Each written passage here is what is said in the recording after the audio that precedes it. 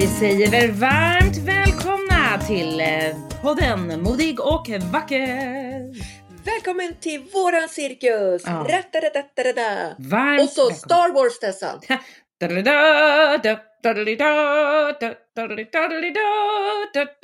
Något sånt där, va? Ja, jag vet nu inte. är vi i manegen. Nu är vi verkligen i manegen. Välkommen in. Nina! Ja. Hur är läget? Men du vet att det är riktigt bra. När jag mår riktigt bra, då vaknar jag väldigt tidigt på morgnarna. Så jag var uppe sedan 4:15.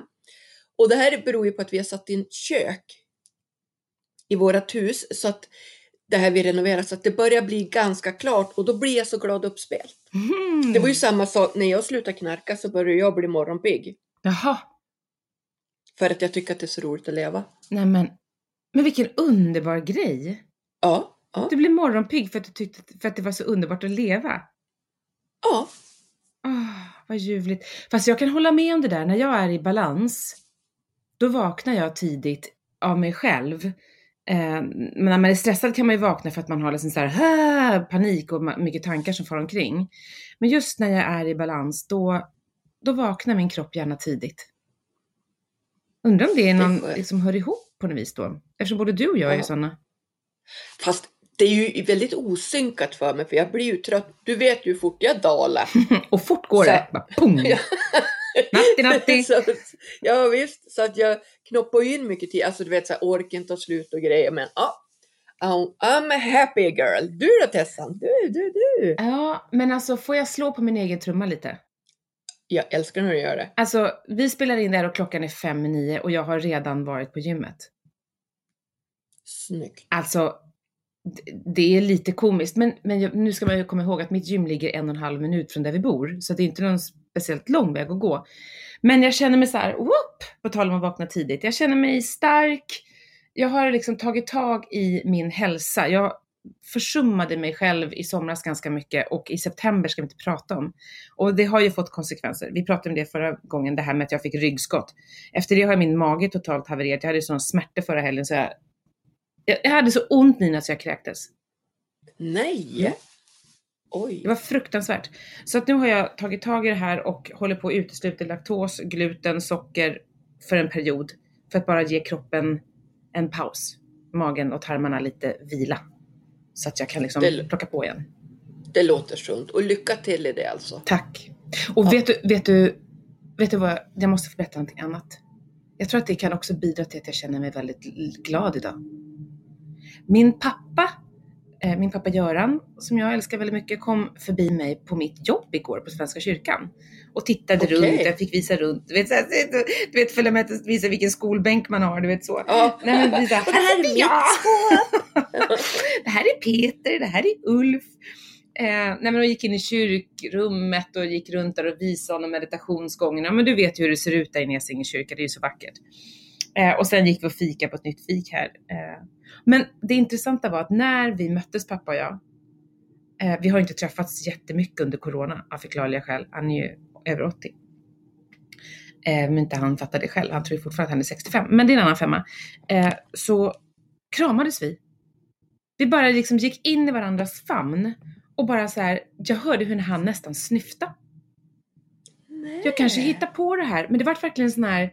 Du vet, vi stod bara och kramade varandra jättelänge. Och ungefär som att vi båda två tänkte, nej, så här får man inte göra. Men nu när jag ändå gör det, jag tänker inte släppa. Du vet, det var så här. Min pappa har världens gosigaste kramar. På riktigt. Jag kan tänka tanken på hans kramar, nästan känna hur de känns liksom. Och det var så ljuvligt. Jag gick runt med den känslan hela dagen sen. Att få bli kramad av sin pappa, det låter nästan löjligt. Jag är 52 liksom. Nej men alltså, jag var ju hos mina föräldrar i helgen. Ja. Och jag kramade om min pappa och bara säger, älskar dig pappa, och kramade om man. För att, och så här, att mina föräldrar har ju, alltså de har levt ihop i så många år. Så man kan säga så här, de är lite less varann. Så. Så att jag tänker att de kramar nog inte varann så ofta. Och jag förstår precis, det var så skönt att bara krama och säga, jag älskar dig pappa. Så. För han är också väldigt tystlåten och ja. Nej, det var verkligen härligt. Var det. I all sin Anders Tegnell dumhet kanske, jag vet inte. Men det var ljuvligt för själen, om inte annat. Och själen är lite mitt tema just nu, känner jag. Att ta hand om själen genom att äta bra, genom att träna, eftersom du vet, kroppen och själen sitter ihop. Om själen är stressad och pressad och inte får det den behöver, då sätter det sig i kroppen och vice versa. Så nu jobbar jag. Kroppen och själen. Det här är väl säkert något år sedan, men kommer du ihåg när vi pratade om själen och att just att invänta sin själ också? Att ge sig tid liksom. Det är så värdefullt och vi kan inte förvänta oss att kroppen ska funka eller att hjärnan ska funka om vi inte ger både kroppen och själen stillhet någon gång. Jag märker ju, det har jag sagt 1000 gånger här känns det som, att jag märker ju på en gång när jag struntar i mina morgonrutiner och inte gör min stund med bön, stretch och meditation och tända ljus och mina små eteriska oljor och allt det här. Jag märker på en gång. Och min omgivning märker. Förlåt. Ja. Jag vet inte hur många gånger jag har sagt det här förut då och då, men jag har ju plockat bort Facebook. Ja, nu igen. Jag har ju kvar konto. Ja, precis. Men sen den 19 september så har jag gjort ett enda inlägg och det var och jag brukar göra ganska ofta och så där, det var innan så. Nu är det, alltså jag la ut något inlägg angående om jobbet vi har utbildning. Men just det, för jag upptäckte då där kring den 19 september när jag gick in på Facebook. Men alltså min puls började slå. Och jag började att störa mig. Och det är så här, men det här är ju saker som är i mig. Och det är helt sinnessjukt att jag går in igen. Och ser samma människor som jag vet inte så här, men hur känner jag dig där? Sågs vi på en konferens för 8 år sedan? Eller, för det är ju så, den här synkronismen är ju helt skev. Tack. Tack Tessa. Ja. Nej men så att då har jag inte varit där sen. Och det är så skönt. Nej, jag fattar. Jag har också släppt ganska mycket. Lägger in då och då. Men inte alls på samma sätt som förut. Jag tror jag har varit hjärntrött. Det har känts så. Men Nina, jag tänker så här. Hela den här coronaperioden och så. Jag tänker att det är inte konstigt att man blir hjärntrött. För även om den här perioden har varit ganska bra ändå för dig och mig. Att vi har hunnit liksom. Ja, men det har hänt ganska mycket goda saker också under den här perioden som vi har kunnat skörda. Av att livet har stannat upp. Men det är inte konstigt om man blir hjärntrött. För nu, jag hörde på tv, var det igår? De sa på nyheterna att, du vet i Italien förut när det här drog igång första gången. När folk stod och spelade på balkongerna och det var så här, vi ska göra det här tillsammans. Nu är det mer så här, alltså screw you. Ja, vad är det nu de ska förbjuda oss att göra? Du vet, det är så där. Att det är en helt annan tonalitet. Och det är mycket mer aggressivt nu. För att folk känner, jag vill inte gå in i det här igen. Förstår du? Att det händer någonting nu. Det är ett skifte på gång. Tonen ändras. Och jag tänker att då är det viktigare än någonsin att vi håller fast vid liksom det goda. True. Och tar hand om oss själva när vi blir hjärntrötta. Att stänga av Facebook eller vad det nu är som stör en. Ja, och jag längtar ju också. Ursäkta, jag är lite rosslig halsen. Jag längtar ju tills vi börjar få köra första flyttlådorna. Och det kan nog komma till veckan. Vad roligt. Fy vad kul. Och det är så härligt det här med ens hem. Jag tänker du som också har bott lite här och var vissa perioder i livet liksom. Och kanske inte haft ett hem på det sättet. Jag förstår att det måste vara ytterligt speciellt. Och så när man är så introvert som jag, Tessa. För det slår mig så att jag är så här, men jag vill ju inte umgås med människor. Det ligger så långt borta för mig, speciellt som nu, att umgås. Jag gör mina grejer i jobbet, vilket krävs ganska mycket mentalt. Och så sen bara, nej men du vet, jag har min katt, jag har mina grejer och Men tänk att ha landat i en sån insikt. För jag kan ju känna igen mig i det, men jag har ju alltid trott att det är fel på mig som känner så. Ja, det är intressant. Vi har ju gjort om ganska mycket här hemma, eller vi har ju stökat om i hallen och flyttat möbler och flyttat stora speglar och satt upp tavlor och grejer. Och jag går omkring här hemma och bara myser och säger till Janne, alltså det är så fint här. Det är så roligt! Men jag älskar det! Ja. Alltså, det här att ta hand om sitt hem, det är också att vårda själen på något vis. Faktiskt. Ja. Och det kan handla om att flytta om blommorna eller du vet, det behöver inte vara att man håller på att köpa nya möbler. Det kan bara vara att köpa kanske, eller gå till second hand, köpa ett nytt kuddfodral eller vad som helst. Bara göra någonting och ge kärlek till sitt hem. Eller byta lakan. Alltså bara det gör någonting med själen. Jag är helt övertygad. Att hitta sig själv och landa i, men det här gillar jag. Det var som jag gick och tänkte nu, för jag ska åka på soptippen sen. Och slänga lite grejer. Och det är min reningsprocess.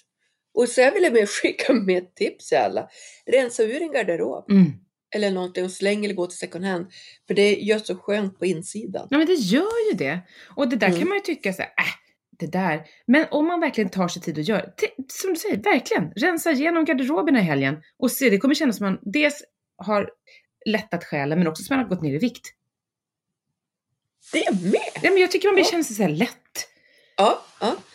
Men du, apropå, du vet du Tessan, nu känner jag, nu ska vi komma till en spaning som jag pratar med dig om, för jag känner att vi nu när vi pratar om själen och hitta sig själv och du vet, jag har ju en favorittatuerartjej som heter Kat Von D. Ja. Jag följer henne på Instagram och jag satt och scrollade någon morgon och då såg jag att hon började prata om Paris Hilton. Att hon har släppt en dokumentär.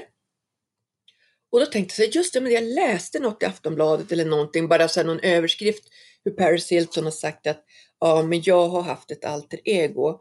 Jag pratar inte ens med sådär ljus röst som jag har synts att jag har gjort och grejer. Och då tänkte jag, men jag ska nog gå in och kolla på den här dokumentären. Och nu är det så här, det här vill ju vi tipsa om, Tessan. Den här dokumentären finns ju på YouTube. Ja. Så att alla kan se den. Den är 1 timme och 45 minuter. Oh my! Det är bland det bästa jag har sett. Men vet du tipsade ju mig om den. Så jag var ju tvungen att gå in och kika på den. Och jag håller med dig. Jag blev så... Först tänkte jag bara, det här är igen liksom yta. Men jag blev så berörd alltså. Ja.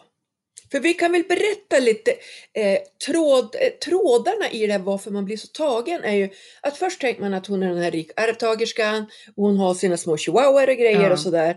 Och om man tänker att hon måste ju vara någonstans över 40. Ja, hon är 39, visst? Jag har faktiskt kollat upp det. Ja, och hon är ju inte gift, hon har inga barn utan hon håller på, kan man säga, ytligt med sitt jetset-liv som vi tror. Och så då den här dokumentären. Då börjar hon öppna upp sig och börja berätta att hennes föräldrar är väldigt konservativa. Och hon upptäckte när hon började gå på nattklubb när hon var 15 att boom, det här är mitt liv. Dansar de här människorna. Så hennes föräldrar tyckte att hon var för vild för det här. Och skulle skicka iväg henne på, ska vi kalla det? Ja, de kallar det väl för skola. Uppfostringsskolor liksom.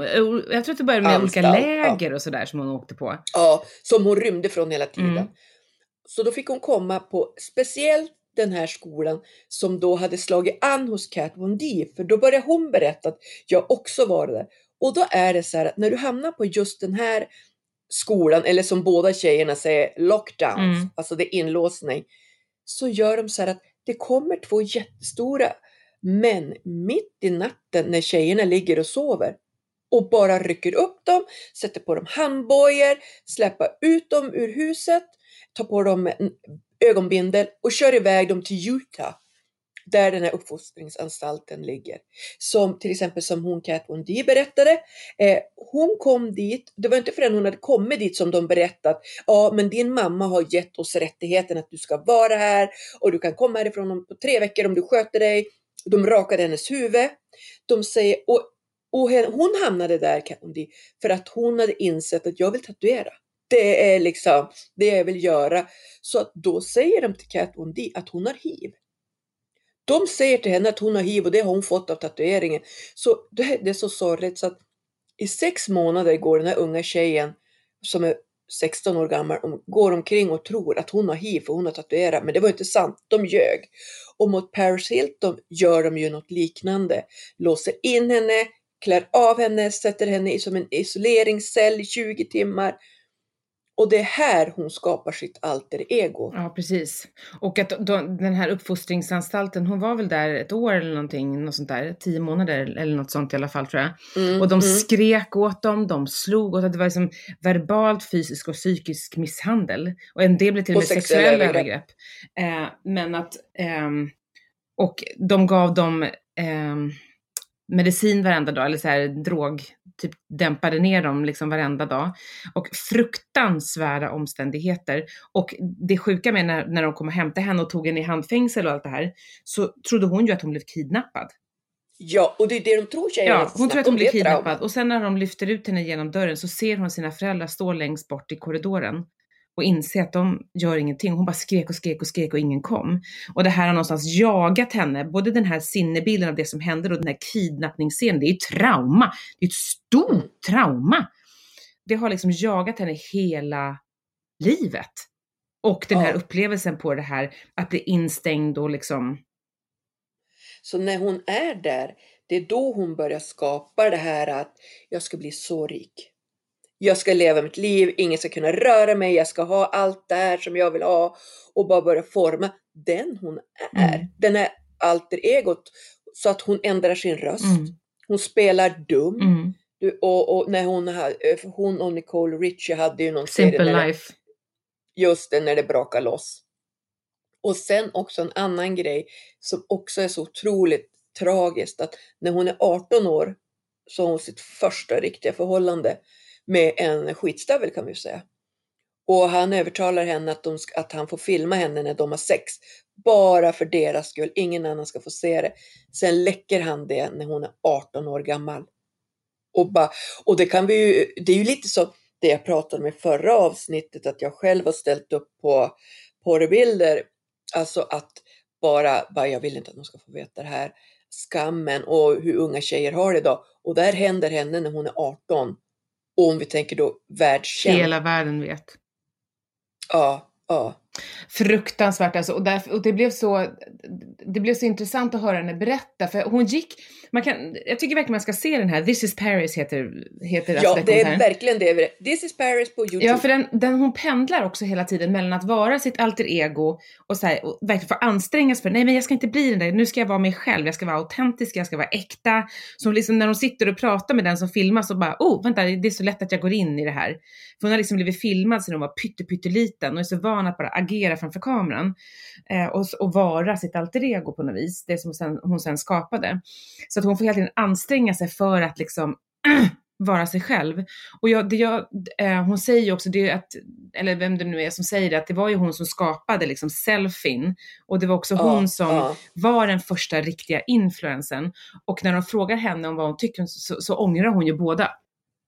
Alltså framförallt att hon skapade, för att hon säger att det här har liksom gone out of hand liksom. Och att det blir så tydligt tycker jag när hon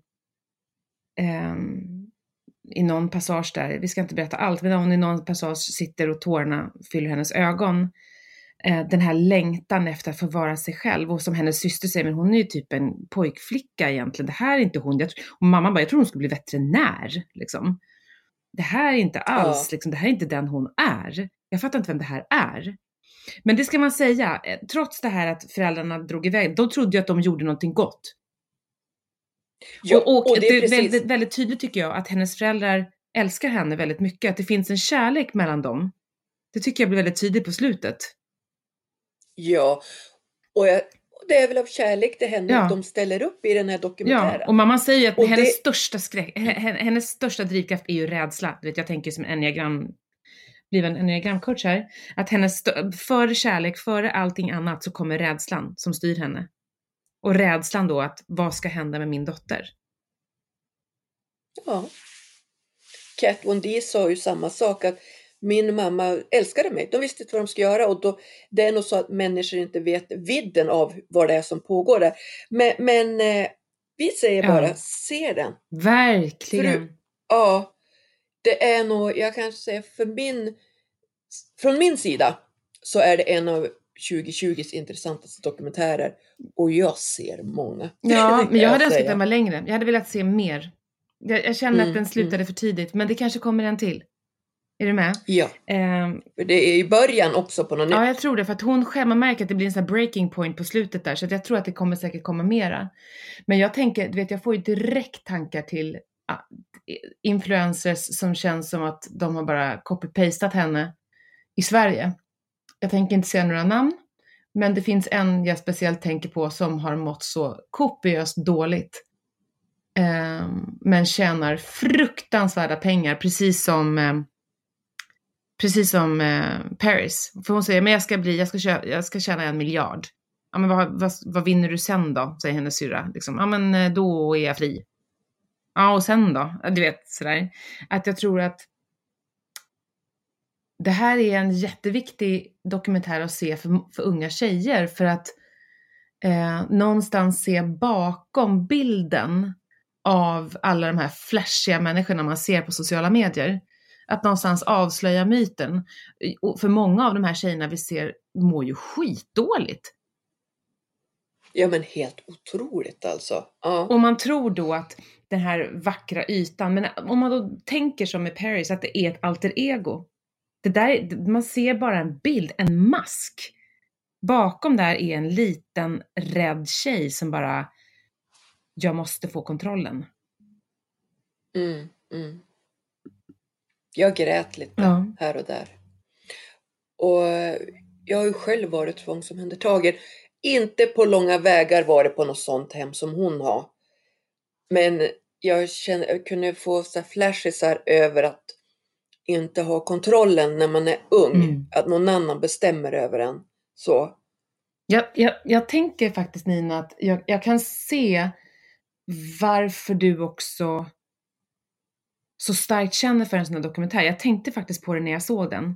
Att jag kan förstå att du hittar beröringspunkter med Paris. Jo, men det sa jag ju också.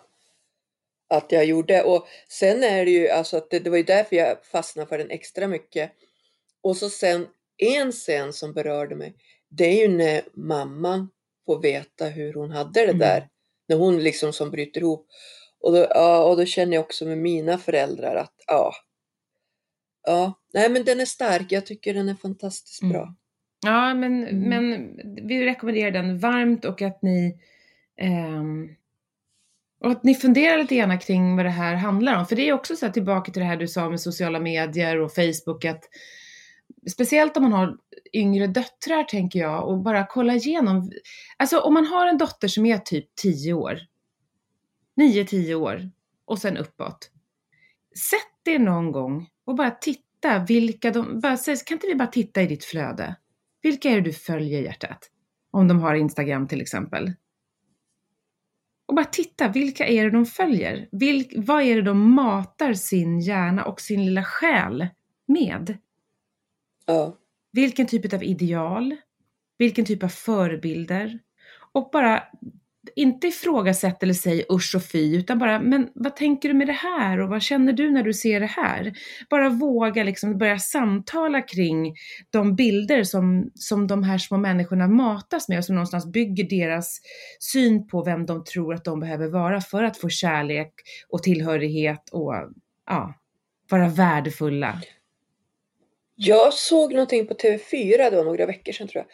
Där de pratade om någon av de största influencers, eller som har största kontot. Det är ju en robot. Ja. Det är liksom är det sant? Ja, du vet så när de pratar om det, jag bara va? Och jag har även sett i en annan serie, det var så här att då var det några som skulle gestalta olika kändisar. Och då var det 2 stycken som valde så här robotar. För att de är så stora. Och det är också så där man kan följa. Och de har vanligt liv och gör slut med sin kille och ut och reser. Och så är allting bara påhittat. Ja.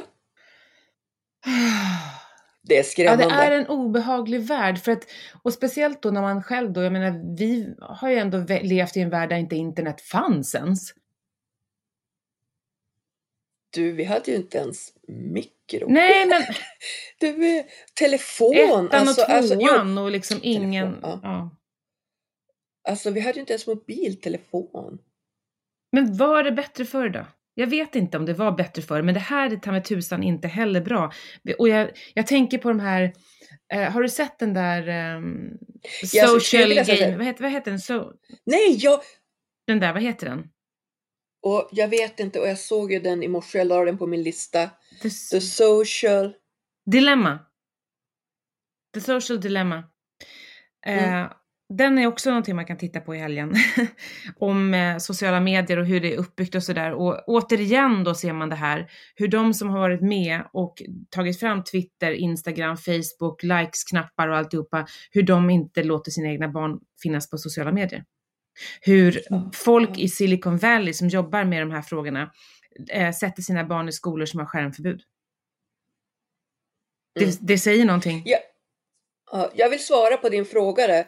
Var det bättre förr? Då ska jag säga så här. Nej, det är liksom, nej. Men det var ganska bra. Ja, det var ganska bra. Så. Ja.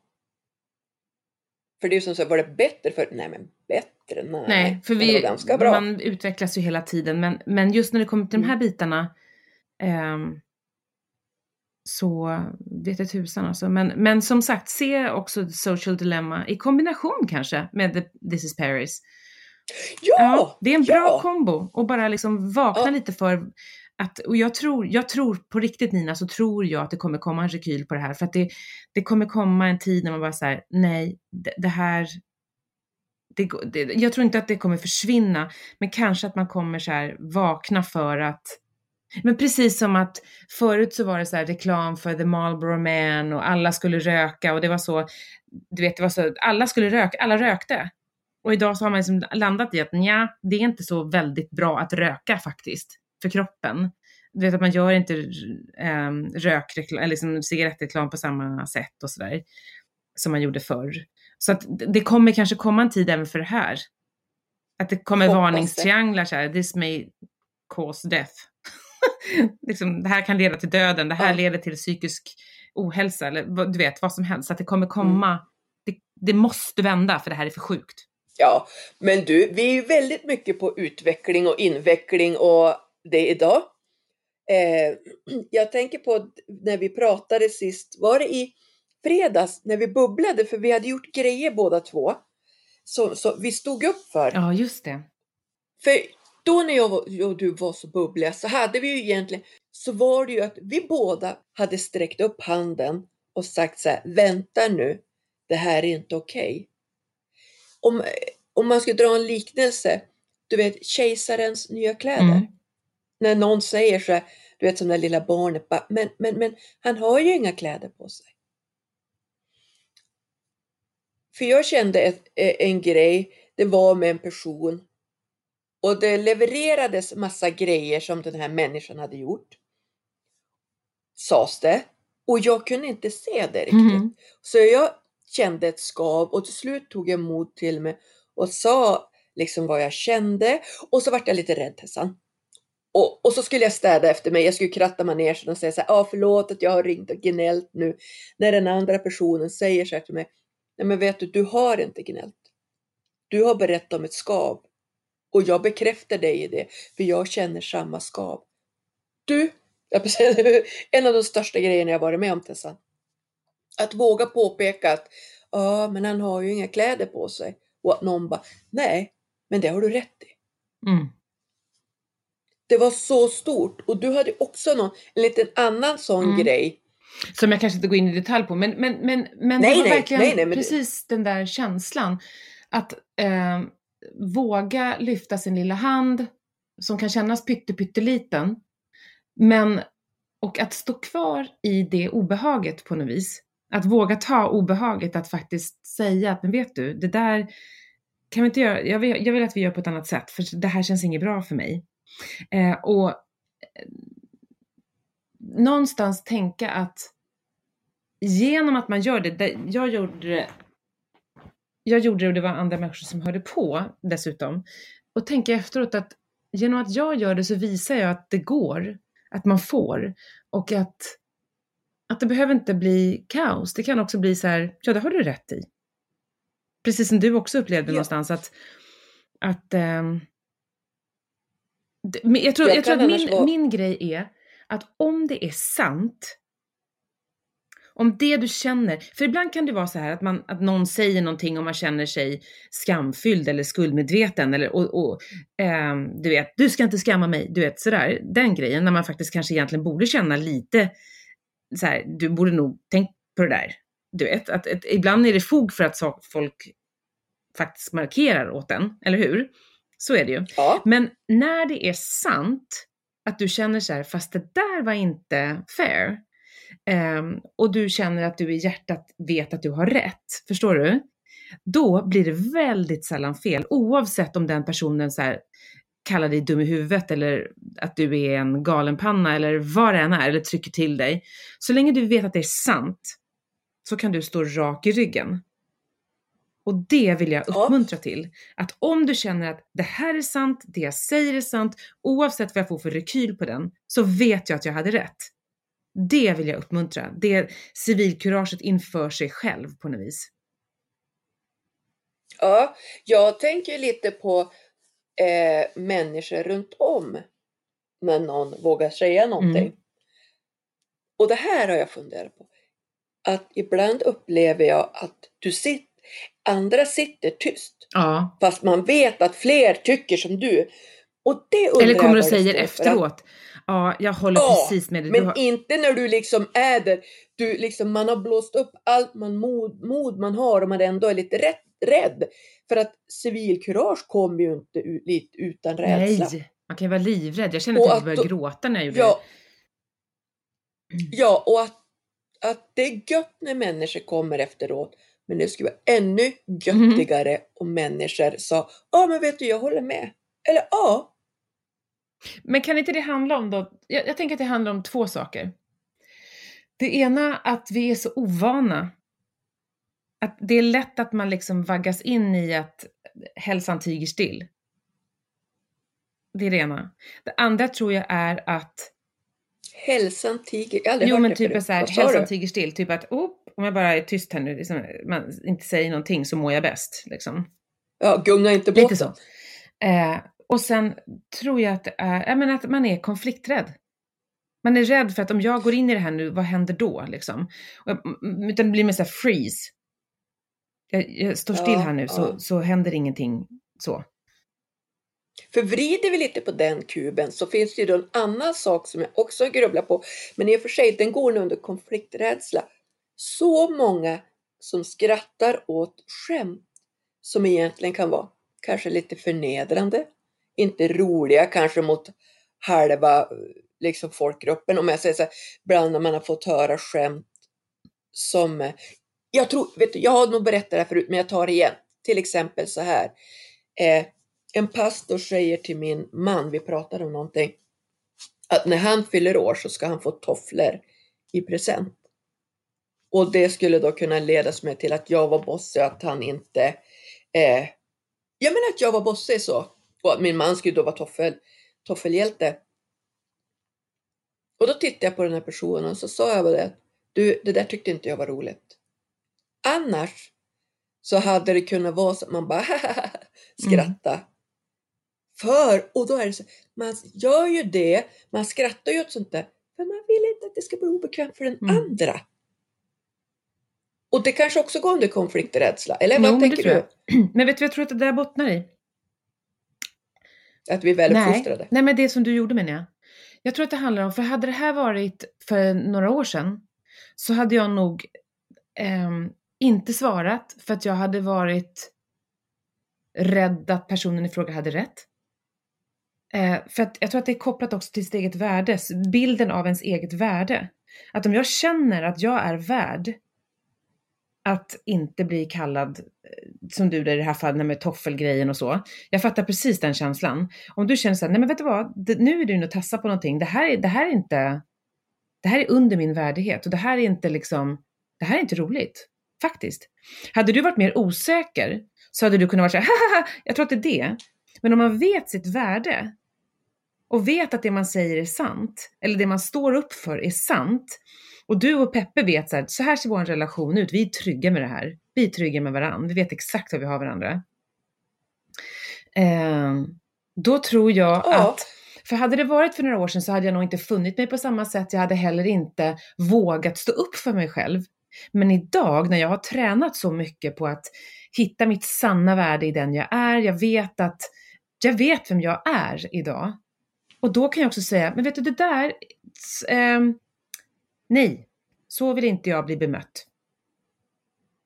Ja, för jag tänker att det kan vara ganska väldigt många skämt och skoj som egentligen inte är roliga, men man skrattar för att man inte gör den andra obekväm. Ja, för att vi är uppfostrade på det. Just i det fallet är vi uppfostrade till det.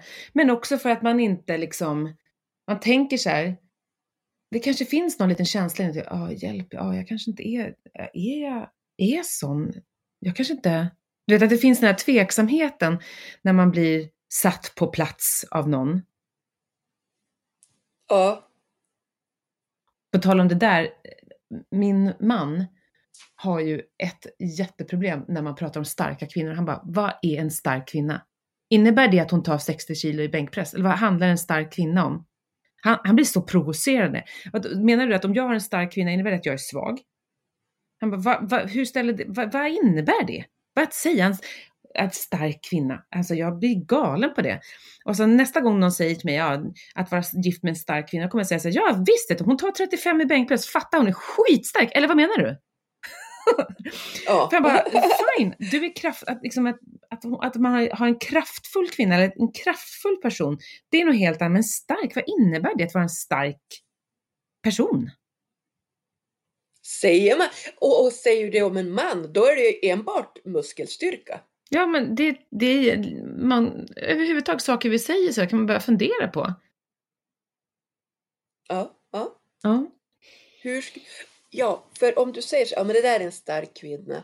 Om du tänker att det var en man, hur skulle han beskrivas då? Handlingskraftig, Ja, exakt. entreprenör, ledare. För det ligger något förnedrande i det här också om man säger så här, hur är det att vara gift med en stark kvinna? Det ligger något förminskande av honom, men också ett så här lite så här säga egentligen att du har en rätt dominant hustru, va? Jag har ju varit på ledarsamlingar där någon kom och berättade för mig sen när jag hade stolt och hållit något seminarium. Då hade ju någon där bak sagt så här, oj, men du vet att han har det nog inte lätt hemma, Peppe. Nej men alltså, det där, jag blir galen på det. För att för vet du, och det handlar för mig om att det finns en anledning till att två människor hamnar tillsammans. Jag har så mycket att lära av Janne och Janne har så mycket att lära av mig. Och vi är olika. Eller hur? Och våra olikheter gör att vi blir en svinbra match. Men, och jag brukar säga så här, att fattar inte människor att jag är ju modig för att Peppe peppar mig. Exakt. Jag är modig och jag har blivit, faktum är att de senaste åren har jag växt massor tack vare att jag har haft en man som har stått bredvid och sagt heja på, kör, jag tror på dig, kom igen tjejen.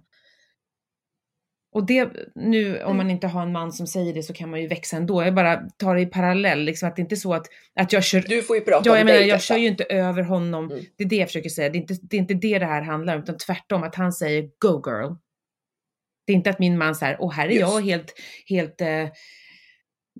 förminskad. Han har väl en egen drivkraft. Herregud, det är väl inte det handlar om. Men vi är olika och jag är väldigt kraftfull. Ja, så är det. Och det är du med. Det är ganska många kvinnor som är rätt kraftfulla. Men som ska liksom förminskas. Och nu går jag igång här känner jag. Ja. Eller är det så att man måste tänka att det ena ska ta det andra? Att om den är då stark kan man säga, då måste den andra vara liten. Ja, jag tror att det är så. Och så är det. Ja. Men styrka för mig handlar om så väldigt många olika saker.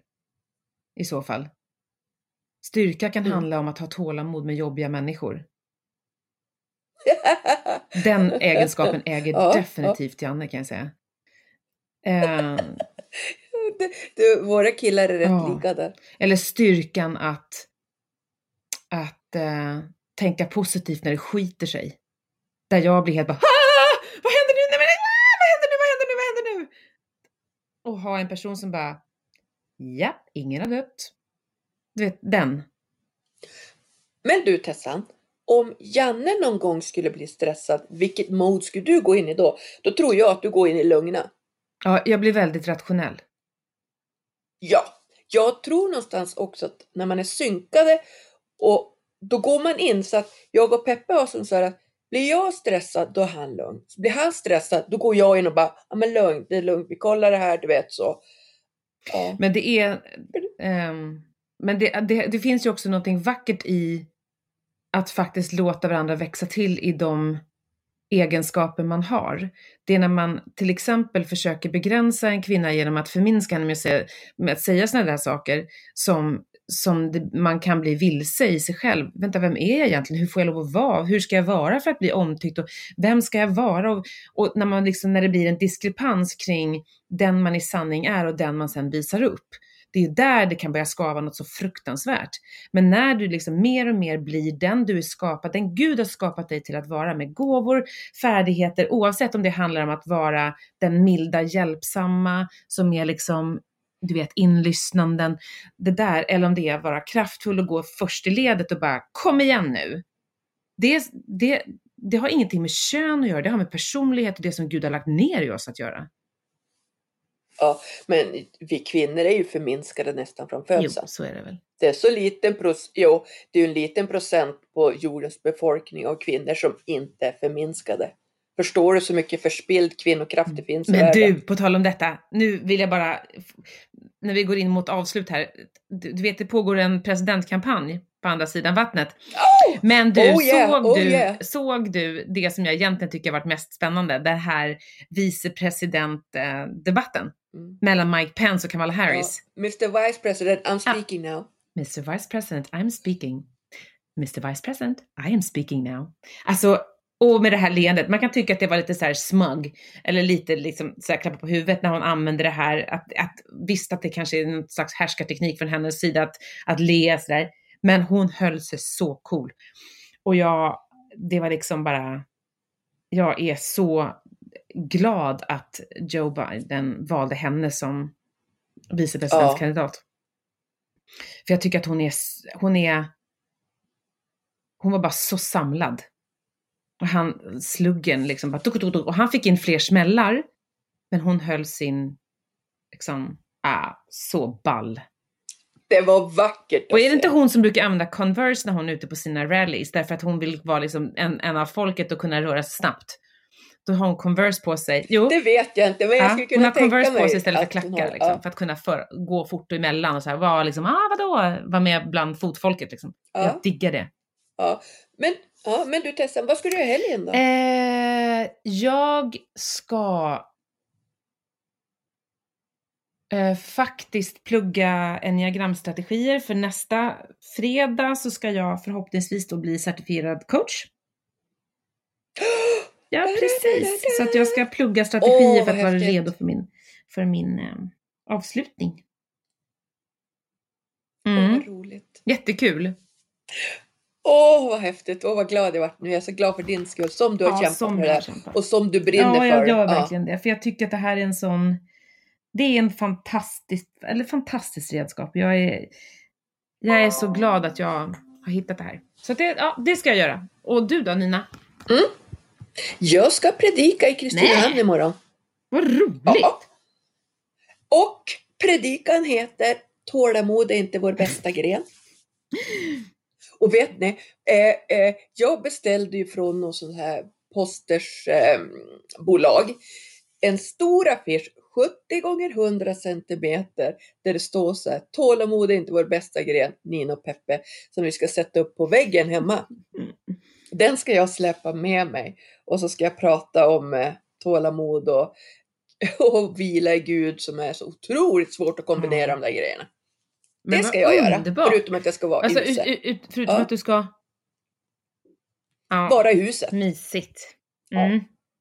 Härligt. Men och då vill jag passa på att alla ni där ute, jag har slagits av, eller det har säkert du också Nina, att det är fler och fler som hör av sig på Messenger och skriver så här, och Instagram också, men att på meddelanden och så, och skriver liksom saker utifrån vad ni har lyssnat på avsnittet och vad ni tänker och vad ni har känt. Och jag pratade faktiskt med, det är lite roligt, tjejen Camilla, hon lyssnar på det här programmet också. Hej Camilla Sannerud, som jobbar i Svenska kyrkan där jag jobbar nu, som när jag kom dit och skulle prata innan jag blev anställd, alltså, så sa hon, men då kände hon igen mig, typ, jag känner igen den här rösten, är det hon? För då hade hon hittat podden innan, och bara så här, men är det hon som, och sen när jag blev anställd, bara, men jag lyssnar ju på dig, det känns nästan så här lite speciellt att träffa dig, jätteroligt, puss, I love you Camilla.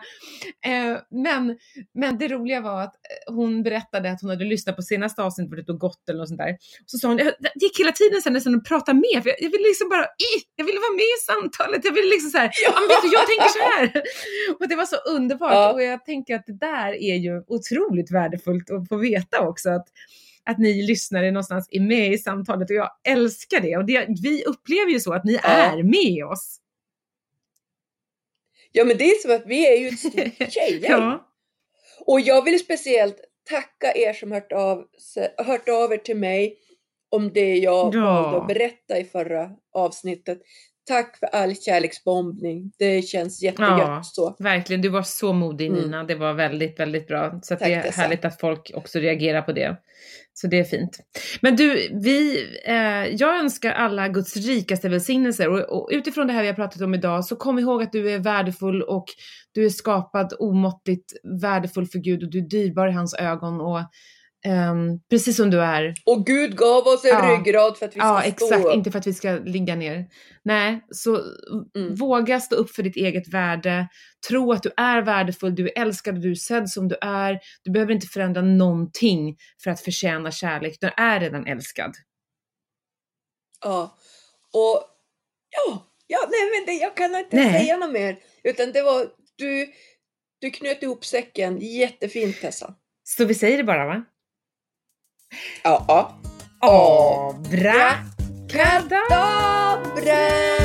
Lite hit och lite dit.